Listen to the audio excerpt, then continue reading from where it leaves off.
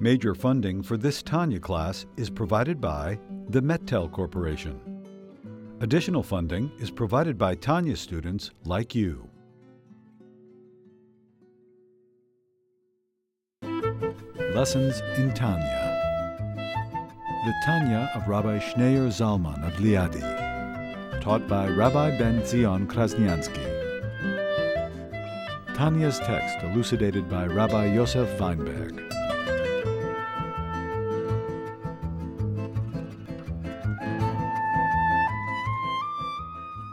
On the bottom of page 611.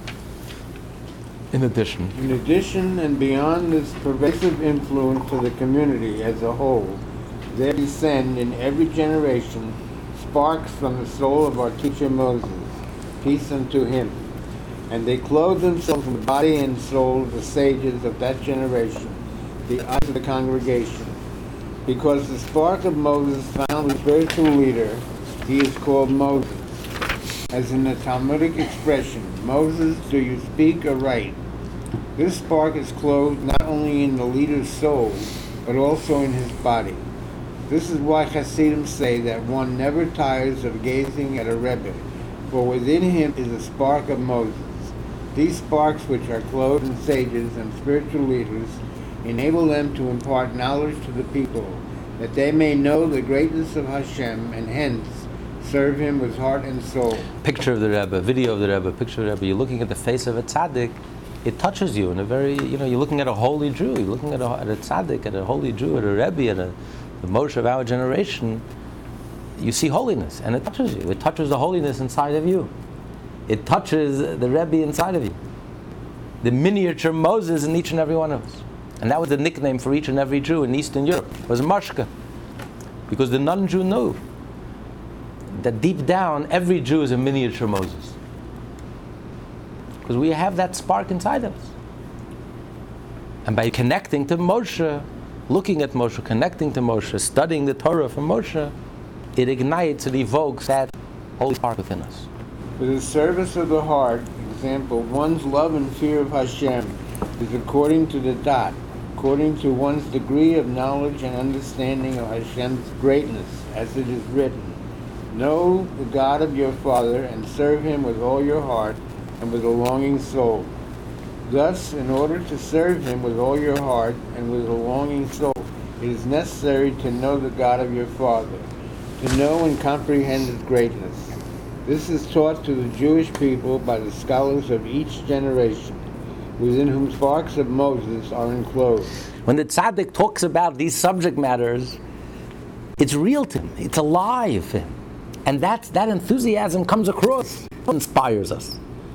It's not only the words or the information, they're conveying their enthusiasm and their soul. They're really expressing their soul in their words. And that's what touches us and affects us most deeply. And as it says in the verse, that the way to serve God with all your heart is only through knowledge. Because in order to serve God with willingly and with a complete heart, you have to know Hashem. It's not enough to have information. Wisdom and understanding are not enough. But da'as Elokei Avicha, you have to know your God. Intimate knowledge.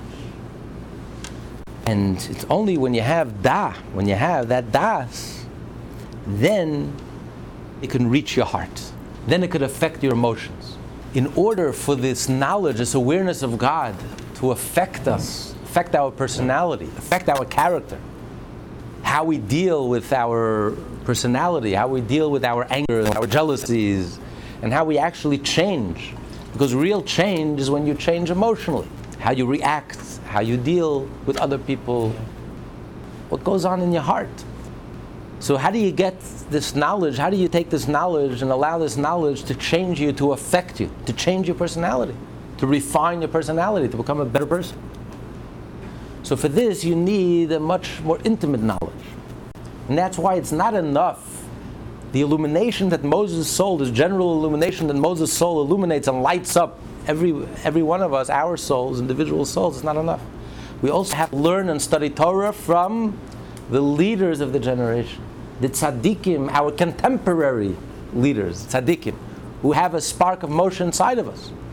And when we learn Torah from them, and when we are in their presence, and we look at their face, and we see the reality of God on their face, and we see the reality, they convey their enthusiasm. And to them, godliness is so real, it's so alive, it's so relevant, it's so concrete, that it affects us.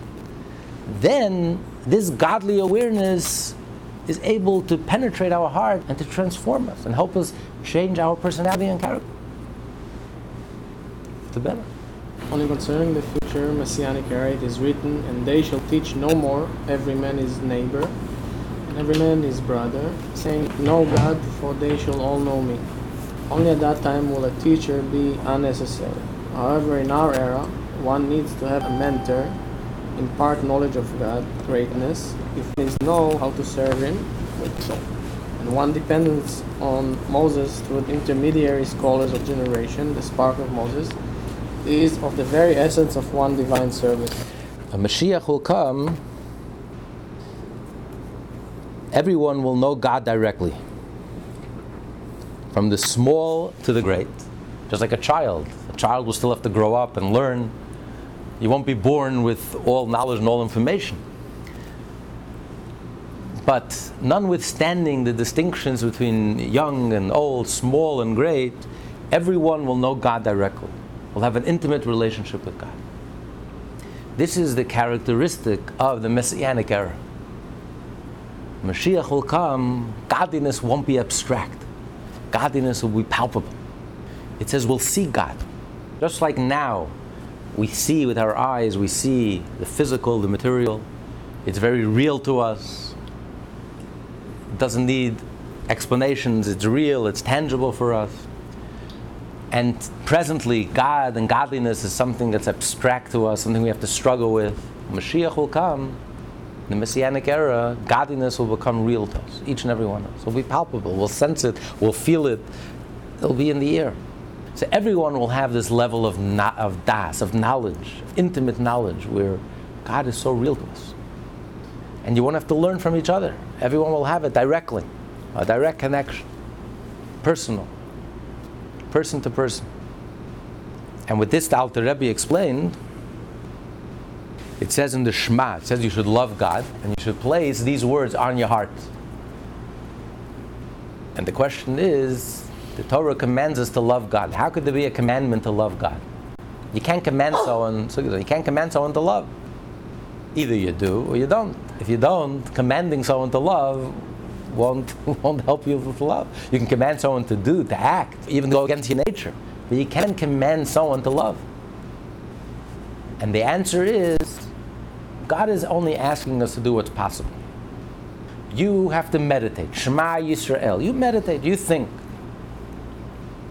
And if it doesn't help, if it doesn't work, v'samtem es devarei eila al vafim, place these words on top of your heart. Your heart is clogged. Your heart is closed. Nothing gets through. Nothing seeps in. It doesn't move you, it doesn't inspire you, it doesn't change you, it doesn't transform you. But I did the best that I can. I placed the words on top of my heart. When Mashiach will come and God will circumcise our hearts, suddenly our hearts will open up. There'll be a moment, an awakening. That moment when Mashiach actually comes, there'll be an awakening, there'll be a movement. Mashiach is not just the physical movement that we're all going to move from all corners of the world. We're going to move to the land of Israel, the Holy Land of Israel. That too. But that will be a symptom of an inner movement. The movement from our subconscious to our conscious. We've been working on that trip and that movement for 3,800 years. It hasn't happened yet. If it was that easy to bring Mashiach to buy an Alal ticket, go for $600 to move to Israel, it's a little more complicated than that. You know, Jews have given up their lives, Jews have sacrificed themselves for 3,800 years. We're waiting for the real movement, the real journey. The real movement is when our subconscious, our neshama will move from the hidden depth of our soul to our consciousness. When the heart will open up, when God will circumcise our heart. And that's going to happen in one moment. There'll be an awakening, a crystallization, a moment where suddenly everything will, of course, I always knew there was God. So all that information, all that knowledge that you stored and you studied and you thought about and you reflected on and you placed it on your heart, you did the best that's humanly possible. God doesn't ask us for more than we can. And then at that moment when your heart will open, all those words will fall into your heart. And suddenly everything that you learned, everything that you knew, suddenly will come alive in a very real way. So Mashiach, what characterizes the Messianic era at that time, everyone will have das. Because at that time there won't be any blockages, there won't be any, our inner hearts will be fully revealed. There won't be any dichotomy, our subconscious, our conscious. Our subconscious will be on a conscious level. So every word of Torah, every word will hit home so deeply. So Mashiach will come, we'll all know God directly. In other words, even the child, the small one who only knows a little information, will be just as moved and just as touched and just as inspired, personally touched as the great one. Because it's not the information, it's the connection to God, it's the godly connection. Everyone will feel godliness. Everyone will sense godliness. The small one in their own way, the child in his own way, and the adult in their own way. But they'll all have a relationship, the same relationship with God. So Mashiach will come, we won't need to learn from the leaders. Every single Jew will have a direct connection to God. Every Jew will be a leader. But didn't we almost have that, like say at Sinai, although I know the Jews couldn't listen to everything, Moses had to do it. But I think there was a moment when we had that. Actually, Moshe was very good. Moses was actually very upset when the Jewish people requested, speak to God and tell him to stop speaking to us directly. We want to speak through you. God should speak through you. You should be our intermediary. Moshe was very upset. He says, why? God is speaking to you directly. Isn't that better? Because Moshe was looking forward to the level of the future, the Messianic era. He was hoping that the Jewish people were on that level. And the Jewish people said, we're not there yet. We're not there yet. Because then it was all on a silver platter. God gave it to us all on a silver platter. At Mount Sinai, God gave it to us on a silver platter. He took us out of Egypt. He rinsed us out. He cleansed us. He prepared us. He took us out of the 49 manna. He took us out of the 49 gates of impurity. 49 days. He purified us. And then He gave us the Torah. But God carried us. And we didn't earn it. It wasn't ours. And therefore the Jewish people felt we're not ready for it. And God told Moshe, don't be upset at them. They're right. They're right. What they requested is correct. I'll speak through you, through your voice. Well, now, 321 years later, after all the sacrifice and all the efforts and all the sweat and all the toil and all the mitzvot and the kindness and the love and the goodness and the Torah and all the effort, the monumental effort, now we're ready to receive it. It's like the story of the Alter Rebbe with his grandson, the third Lubavitcher Rebbe. One time, the Alter Rebbe told his grandson, he offered him, he says, come to the mikveh with me and I'll give you the entire Torah. You'll dip into the mikveh with me and I'll give you a gift, a present. You'll know the entire Torah. What would be your reaction if you received such an offer?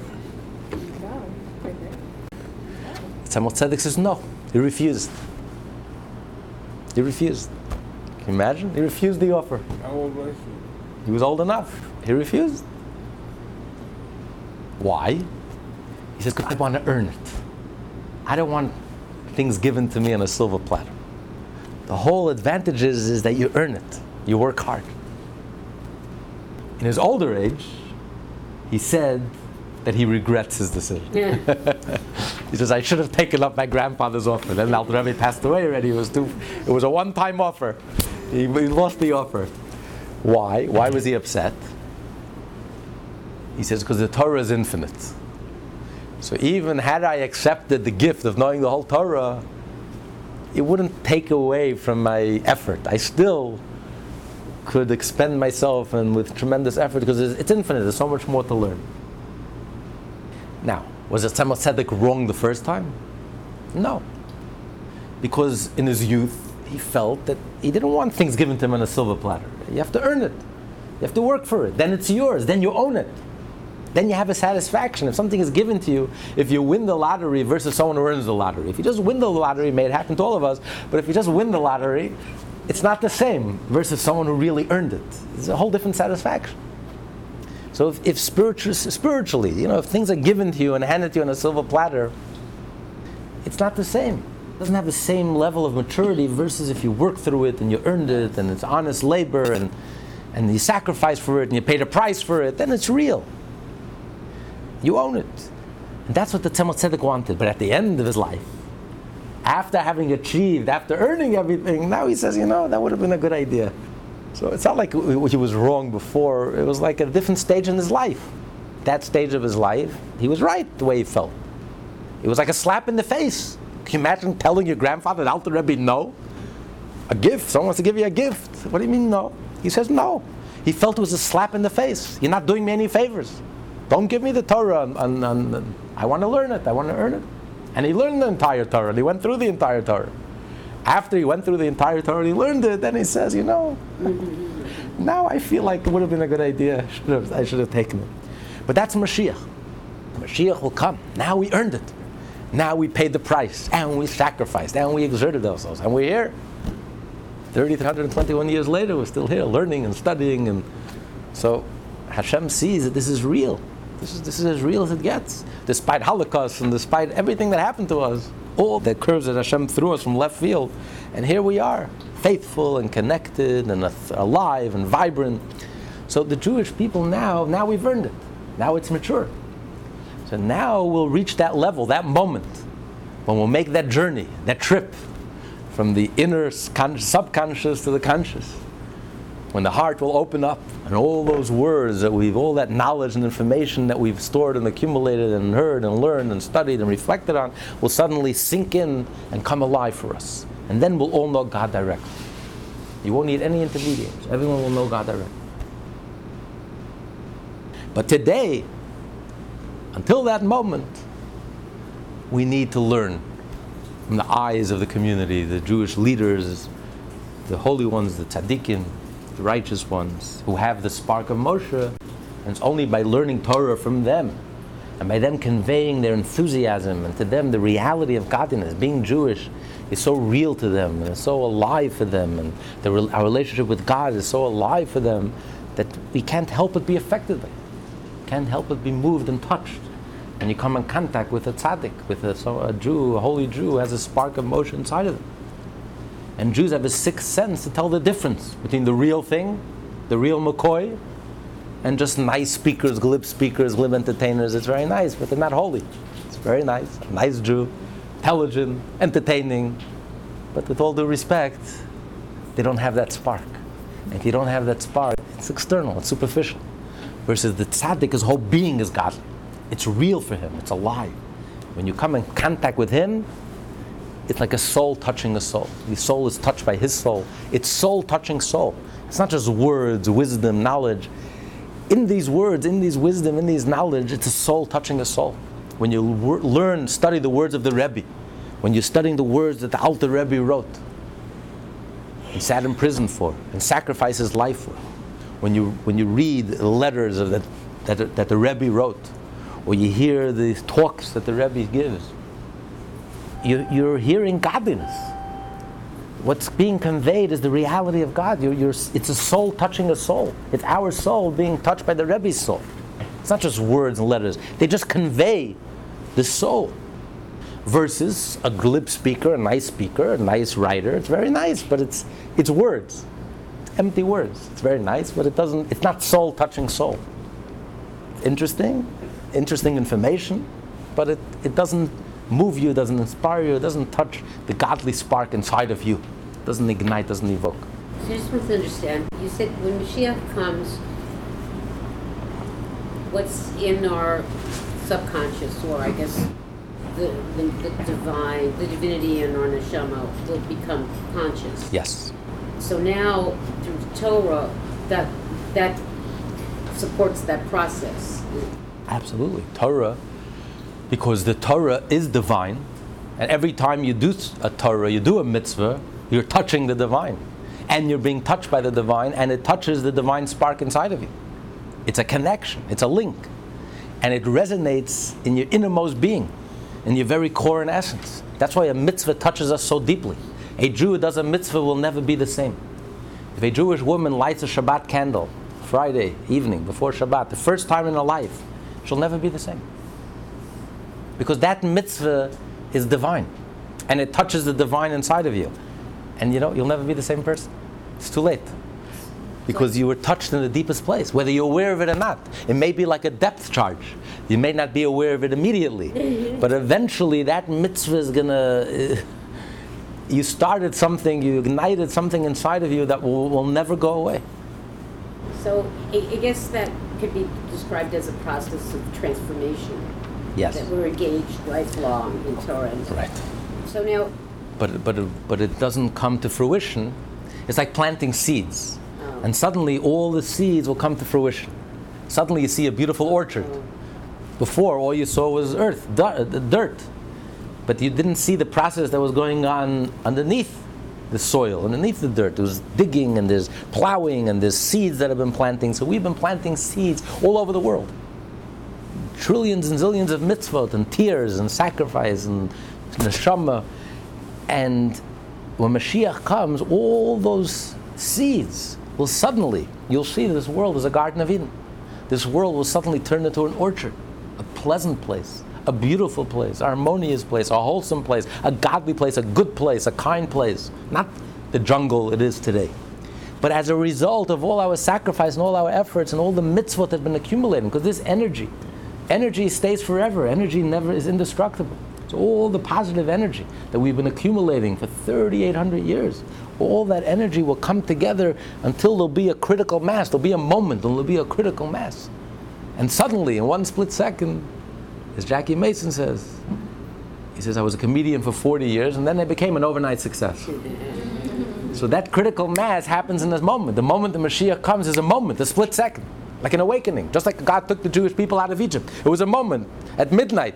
Suddenly there was a dramatic revelation and a dramatic transformation. Mashiach, the transformation of Mashiach will be much more dramatic than the exodus from Egypt. There'll be a moment, a historical moment. There'll be a time, a date. Just like there's a date when God took the Jewish people out of Egypt and we commemorate and mark it forever and ever, the 15th day of Nisan, there's going to be a date. There's going to be a moment in time, in history. It's going to be a historical event when God will actually, when this tremendous awakening and this tremendous revelation and this critical mass will actually happen. But as a result of all our accumulated effort. That's the idea of Mashiach. We make it happen. Torah, mitzvot are the process of making it happen. It's an activist program. It's not a passive program. We just wait and pray and hope, God, please bring the Messiah. No. We make it happen. We, every one of us, through our Torah, through our mitzvah, through our effort, and the accumulation of all our efforts together, collectively, individually, we together bring this critical mass. And we are the ones, our generation. We are the fortunate ones. We are the ones who are going to make it happen. We're going to achieve that critical mass. We're going to do that last mitzvah. We are in the 9th inning, all the bases are loaded, and we have to swing that last home run and bring everyone back home. Us, every one of us, individually, our one mitzvah, adding one single mitzvah in our lives. 70,000 Jews living on the Upper East Side. If every one of us did one more mitzvah, we'll revolutionize human consciousness, transform human consciousness, transform human history, and Mashiach will be in one moment. But it's our effort. Interesting. So are we like the transitional generation between Galus and Geula? The Rebbe would always say, we are a unique generation. There's never been a generation like ours. We are the transitional generations, exactly. We are the last generation of exile, of the old order, and we will be the first generation of the new order of redemption. A wholesome world, a genuine world, a godly world, a kind world. And we are on the verge of that transformation. I know you read the papers, it's hard to believe, but that's the reality. We are on the verge, and we are literally on the threshold. We're going to hit the home run. We're going to live to see it happen. We're going to live to see the third temple. We're going to live to see 14 million Jews dancing in the streets of Jerusalem. We're going to live to see the world at peace. a good place, a genuine place, a godly place. And if you open your eyes, you can see that there's miraculous transformations taking place before our very eyes. But simultaneously, we have with all the negative things that are happening, shockingly negative things that are happening, it's almost like a twilight zone. But at the same time, we have the miraculous things that are happening before our very eyes, positive things, the breakthroughs and transformations and revolutions. And the world is hurtling in a very, very positive direction. You can't stop it. The ocean current is flowing. It's getting mightier from moment to moment, and this is the direction it is heading. The information age, and so we are living in a very, very special time. And we just have to keep our heads high and realize that we are active participants in this process, not just be passive bystanders. To be Jewish is to roll up your sleeve and take the bat, and not enough to root for the home team, but you got to go out into the field and take the bat and light the Shabbat candle, do the mitzvah, study the Torah, become an active participant, because maybe you are going to be the one that will hit the home run, the last home run. In the middle of page 613, however, the essence of the knowledge of God, which leads one to serve God with his whole soul and heart, is not mere knowing alone, that people should know the greatness of God from authors, meaning sages and spiritual guides and books. But the essential thing is to immerse one's own mind deeply into those things which explain the greatness of God, and fix one's thought on God with strength and vigor of the heart and the mind, until his thought shall be bound to God with a strong and mighty bond, as it is bound to a material thing which he sees with his physical eyes, upon which he concentrates with his thought. He explains that das is not just knowledge, knowing something, intelligence, knowing something, but it's really concentration, the ability to concentrate. We know there's the myth that we live in the age of 10-second attention span. Maybe that's too long, but it's not true. Because talk to people about something that interests them, and you'll see they have a limitless attention span. Talk to kids who have ADD. Talk to them about sports or their favorite subject. They'll sit for hours. Talk to people about money, their money. They'll sit for hours. Talk to people about things they really care about. There's no attention deficit. There's no problem. So we have this ability of das. Das is concentration, focus. And that's really what das is. That's the difference. Knowing something superficially, just being aware of something, having information, that's not enough. To develop maturity, to turn an idea into conviction, to internalize something, to process something, to really take an idea and to pickle it, and to really become intimate with it, to personalize it, to make it come alive in a very real way, you have to focus. You have to concentrate. And there's no substitutes. We live in the fast age, but there's no substitutes. There's some things you just can't do quickly. It's impossible. You have to have time, you have to have patience, you have to sit, you have to focus, you have to concentrate, you have to allow it to sink in, you have to allow it to seep in, and you really have to, you need total concentration without any distractions. Really concentrate on the subject matter. And that's really the key, whether you're really going to get to the depth of it or just superficial. You can learn something superficially and you have a good mind and you understand it. But it's very superficial understanding. The moment someone asks you a real question, you're stumped, you're stuck. I don't know. It's a good question. That's a superficial understanding. But when do you really understand something in depth?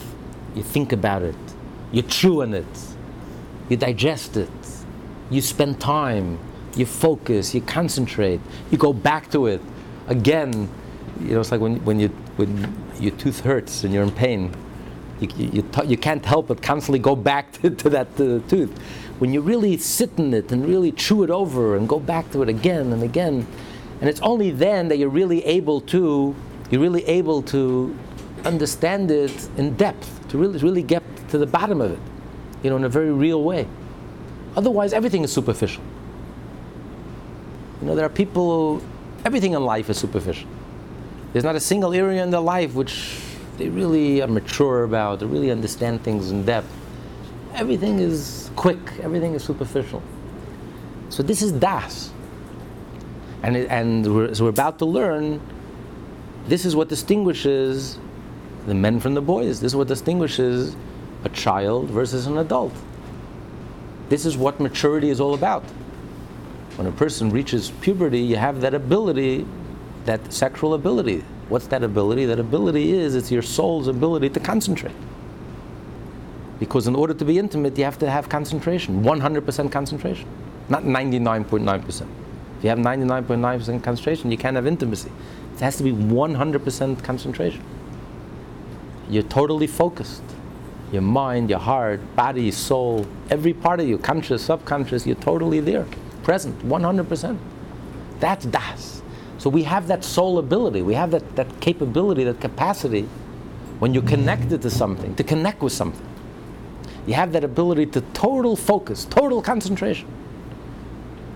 Something that you really care about, something that you're really into, you have that ability of total focus and total concentration. So we have that ability. God gave us that ability. That's das. That's maturity. And this is the key in order to be able to really develop a sense of awe of Hashem. Learning, information, that's not enough.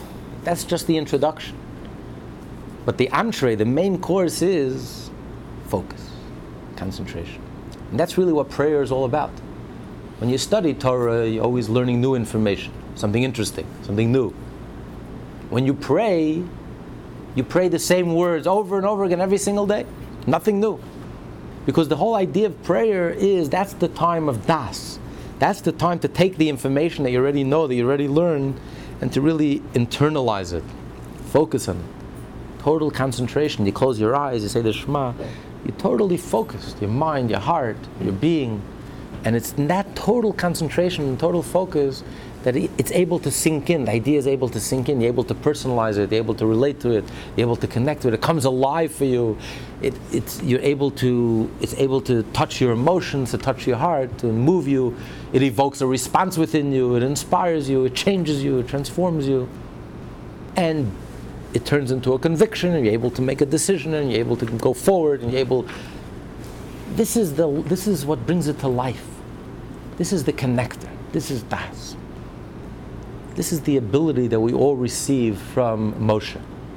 Where does the Jewish soul have this ability from? Who nurtures, who nourishes our soul? Who gives us this ability, this divine ability, to be able to total focus, total concentration on the divine and godliness, to connect with the divine in a real way, to internalize the divine, to internalize godliness in a very real way?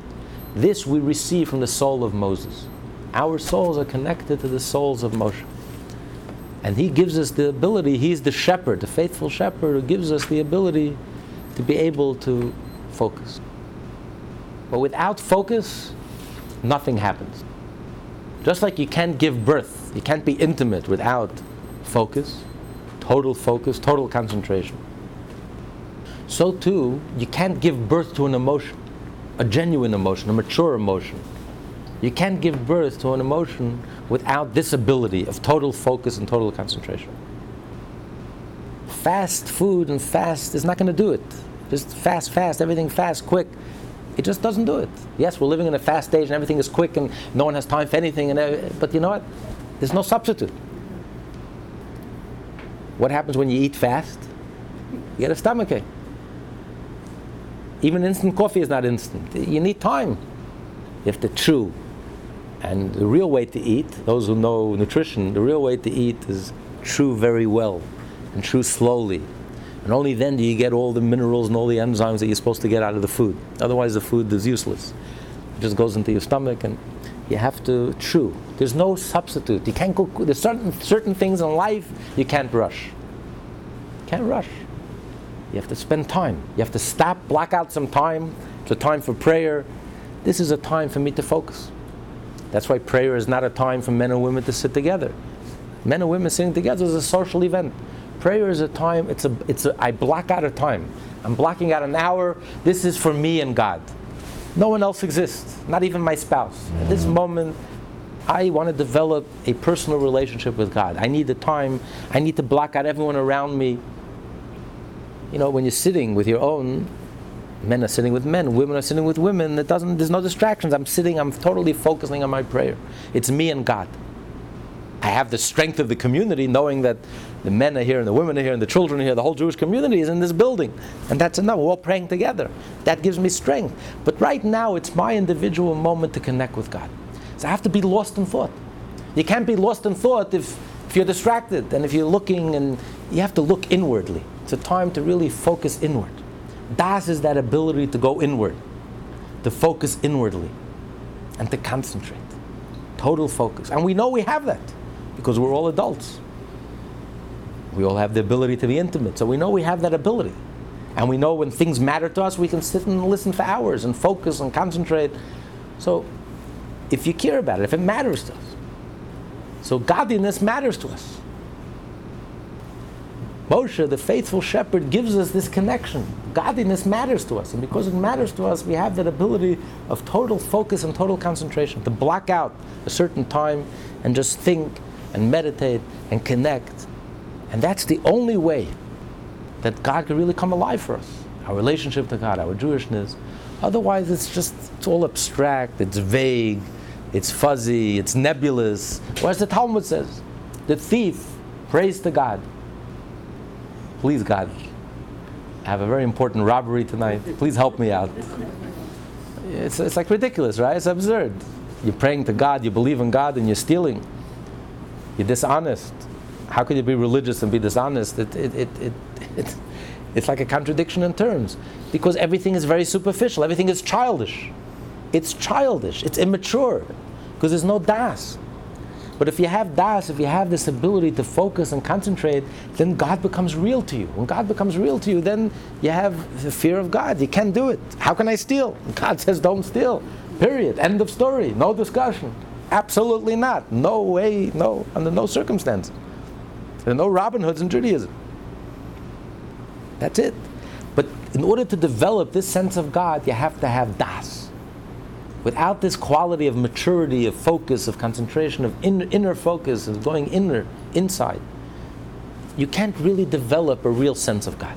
You can develop illusions, delusions, but you can't really develop this real sense of God. And who gives us that strength? Moses, the soul of Moses, the soul of Moshe Rabbeinu, and the Moses of every generation, the Rebbe of the generation. By being connected to the Rebbe gives you that strength, gives you that ability to make godliness come alive for you in a very real way. So this is the ultimate level. Like he went in stages. First, the soul of Moses illuminates our soul. We have a general knowledge of God. Then, in order to take it a step further, in order to be able that this knowledge of God should change our personality and affect us emotionally, we have to have a connection to the eyes of the generation, the leaders of the generation, who have a spark of Moshe inside of them, or who are holy Jews. And by connecting with them and listening to them and seeing them, it ignites something inside of us. It makes God more real to us, and therefore enables us to personalize God and to change our personality and character, emotional characteristic traits. But here he's taking it a step further. In order for us to develop a personal relationship with God, where God becomes real for us, for me personally. It's a reality, behind closed doors. Nobody is seeing and nobody is watching. It's just me and God, 24/7, but it's real. It's my thing. In order for it to come alive, to personalize it, to own it, it's my thing, it's me, it's my relationship with God. You have to have a healthy sense of self. You have to have you have to have the ability of concentrating, of focusing until you personalize it. It's my God. It's my faith. Not a faith I inherited, I heard from this rabbi, I heard from this, I heard from this book. It's personal. It's mine. I own it. I'm not doing this for anyone, I'm not doing this to please anyone, I'm not doing this. It's my thing. God is real for me, personally, individual. There's a genuine yirat shamayim, a genuine awe of Hashem. In order to do this, you have to have the quality, you have to have fully developed this quality of das. This quality of being able to focus and being able to concentrate and being able to connect and to be able to go inwardly, close your eyes and go inwardly. You know, there was a rabbi used to give sermons. He was a darshan. And he said that a darshan, someone who goes around giving speeches, can't be a God-fearing Jew. Why? Because every story that he hears and every good idea that he hears, he immediately thinks, oh, that would be a good speech. I can use it in my speech. That would make a good lecture. Instead of personalizing it and taking it to heart, I hear a story, let me keep quiet, close my mouth, close my eyes, and go inwardly and start thinking, how is this going to change me? Right away I think, oh, I have a good thing to say for this, I have a good thing to add here. He's the most superficial person. He doesn't take anything to heart. Nothing is real. It's all external. It's all speeches and he says, when he hears this, he'll also use this. Even this he won't take to heart. So the idea is the ability to go inwardly, the ability to develop. Well, I was going to say, I find it very challenging, like say the Shemona Esrei, it's like very communal. So it's hard to relate towards that, like very inwardly. We discussed it at length in the last chapter, in the previous chapter, chapter 41. Hopefully soon will be online, so you'll be able to listen to it. But it's not that the rabbis minimized personal prayers. It was just a better way to praying for your own personal needs. Because when the communal needs are met, also your own personal needs are also met. You know, like you pray for the coming of Mashiach, when the judges are restored, the good judges are restored, and the justice system is restored, and honesty and integrity become the currency once again, then it's going to be helpful to you, but it's also going to be helpful to everyone. So instead of just praying for yourself, it's a better way to pray for your own personal needs. It says if someone has a need and your friend has the same need and you pray for your friend, you will be answered first. In other words, God loves when a Jew is not selfish and self-centered and self-absorbed. When he sees that even though you have your needs, but you're thinking about the community and thinking about your fellow Jew and thinking about the whole world and thinking about Hashem and other people suffering, then Hashem is more likely to answer your own need. Just like the bride and groom under the chuppah are thinking about the whole community. On their personal, the happiest day of their life, they break the glass, let Jerusalem be restored, because you're rejoicing, but people are in pain. Even in your joy, you can't forget the pain of the community and that so many people are suffering. So a Jew always has to be connected. That's what we learned at great length in the previous chapter. Even as an individual, you also always have to be connected with the community. You have to realize we're part of something larger than ourselves. But in general, prayer is a time, it's an intimate time between us and God, a very individual moment. Our personal rendezvous with God. That's why prayer is very quiet, silent. It's us and God. No one else is involved. It's a very personal moment. You have the strength of the community with you, just like you're standing in a room with so many other Jews. That gives you strength. So too in your prayers. You're thinking about the community. That gives you strength in your own individual prayer. But it's a moment you are praying. As a representative of the Jewish community, you are praying to God. It's you, it's person to person. You and God are facing each other directly. But you are praying on behalf of the whole community. But it's still the individual. The individual never loses his individuality. In Judaism, the individual never loses his individuality. But the individual is also not alone.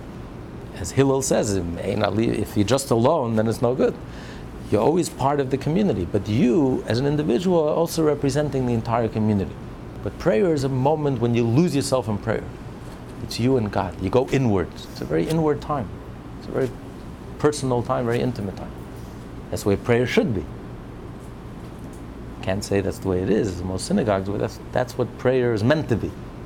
One does so, he is mightily bound up with the object of his thoughts and is unable to free himself from them.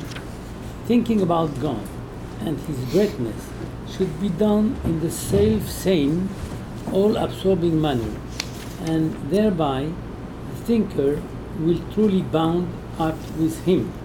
For it is known that connotes union, as is in the verse, and Adam Yada, etc. Eve, the word Yada in this verse connotes union.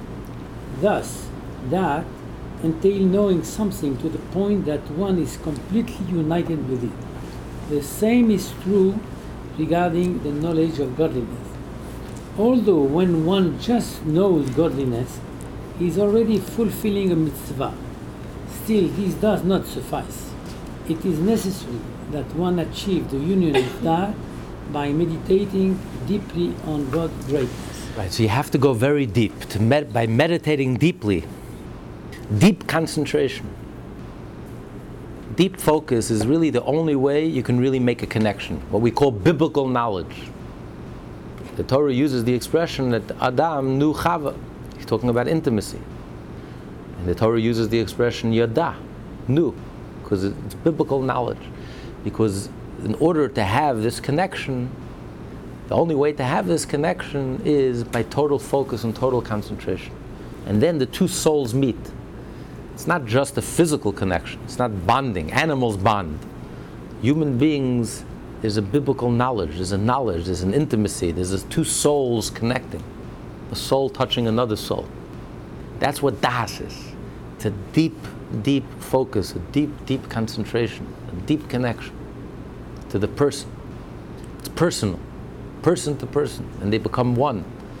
So too with the subject matter. You have the ability to really go deeply into the subject matter till you become one with it, till you own it, till you personalize it, you internalize it, you integrate it.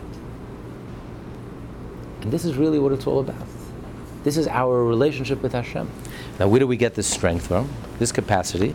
This capacity and this quality of attaching one's that to God, so that he not only understands, but also feels godliness, and so becomes wholly united with Him, is present in every soul of the house of Israel, by virtue of his nurture, Yenikach, suckling, from the soul of teacher Moshe, peace unto him.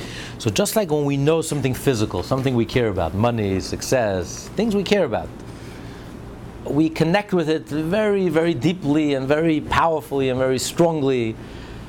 There's a draw, there's a connection, there's a real, we're totally concentrating and totally focused. There's no distractions because we care about it and it's physical and it's real. So how can something godly become as real to us, that we should really connect with the divine in such a real way, like a soul-to-soul connection, like intimacy between husband and wife? How is that possible? Who gives us that strength? The soul of Moshe. The soul of Moshe nurtures us, because the soul of Moshe's soul is rooted in the divine knowledge, and to Moshe, God is so real, is so alive, and he's so connected and so absorbed within godliness. So he gives us, by suckling, by connecting to the soul of Moshe, he gives us that ability to connect with God in a very real way, that it comes alive for us, and that we should care about it in a very deep way.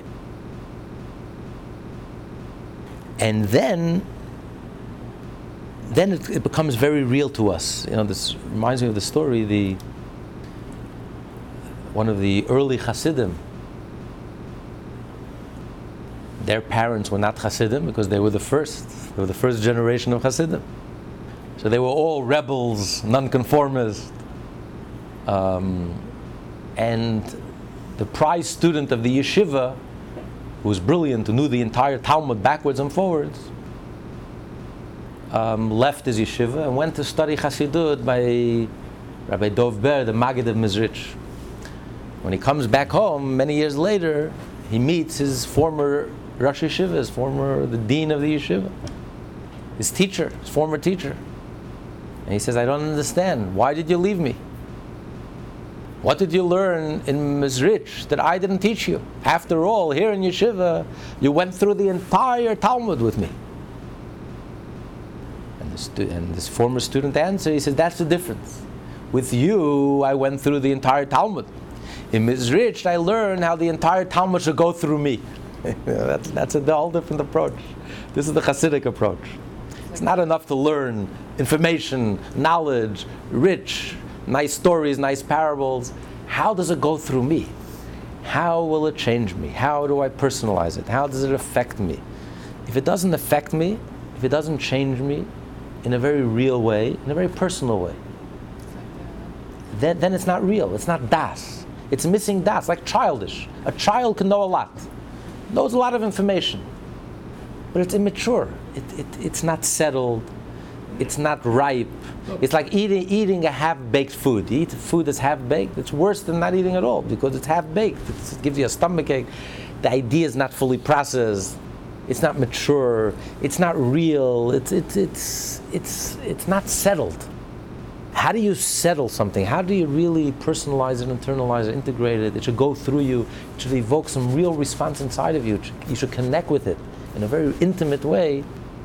That takes das. That's the ability of das. To focus, to concentrate, to go inward, and to really personalize it. We're going to learn next time how you have to spend time. You really have to block out time. You have to take some time, and you have to go inward. Close the door.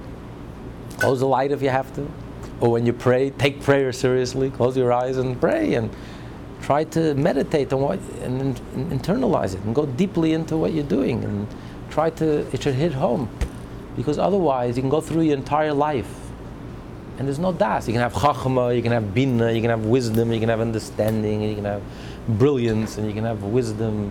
But it's like a child. What do you say? A savant, idiot? Idiot savant. There's no maturity. What?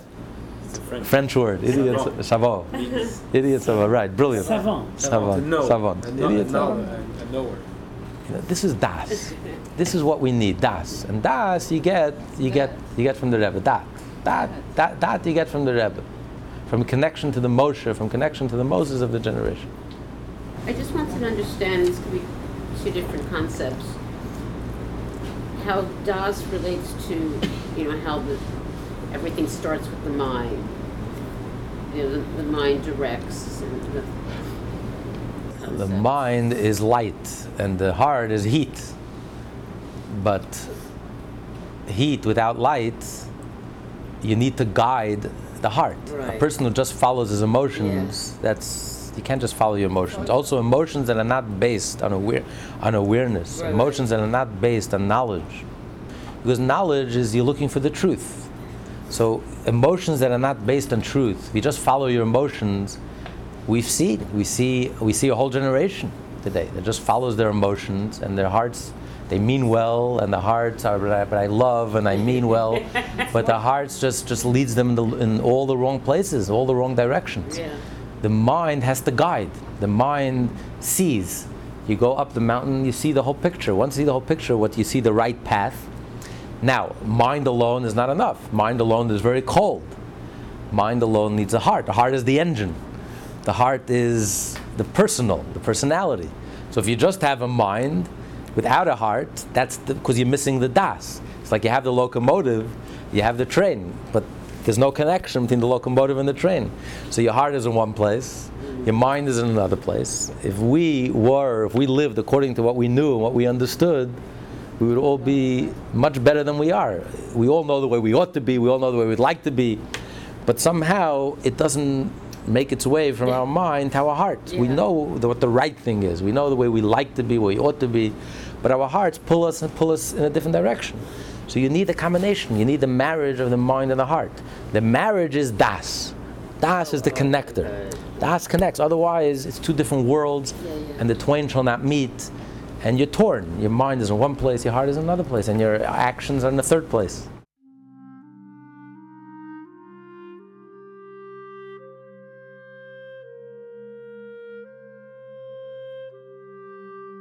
The Rebbe would always remind us that we are a unique generation. There's never been a generation like ours, and there never will be. We are the transitional generation, the last generation of Golus, of exile, and we will be the first generation of Geula, of redemption. What an awesome privilege we have, and what a sacred responsibility we carry on our shoulders. So what are we going to do about it? How are we going to bring the curtain down on the Golus once and for all? Well, Mashiach himself gave the secret away in his famous encounter with the Baal Shem Tov. He tells the Baal Shem Tov that when your well springs and the teachings of Hasidus will spread to every corner of the world, then and only then will Mashiach come. And therefore the Alter Rebbe sacrificed his life to carry out this directive to the Baal Shem Tov by writing and publishing the Tanya. And all the Rebbes sacrificed themselves to publicize and to expound on the teachings of the Tanya. And the Rebbe, the seventh, the Shabbos of all the Rebbes, published over 6,000 Tanyas, literally in every city of the world. And now, for the first time in history, through lessonsintanya.com, Tanya in Depth is available and accessible 24/6 to hundreds of thousands, Jews as well as non-Jews, in dozens of countries all around the world. Now that you've had the personal experience and the pleasure to study the Tanya, we ask you to please partner with us to make the entire Tanya available and easily accessible to each and every Jew and to the entire world. Please help turn the wish of Mashiach, the dream of the Alter Rebbe, and the vision of the Rebbe into a reality. On behalf of all of us here at lessonsintanya.com, thank you for listening. Thank you for caring. And a special thank you for the good deed that you're about to do. In honor of your tzedakah, we will merit the coming of Mashiach now, when we'll learn Tanya from the Alter Rebbe himself. Thank you.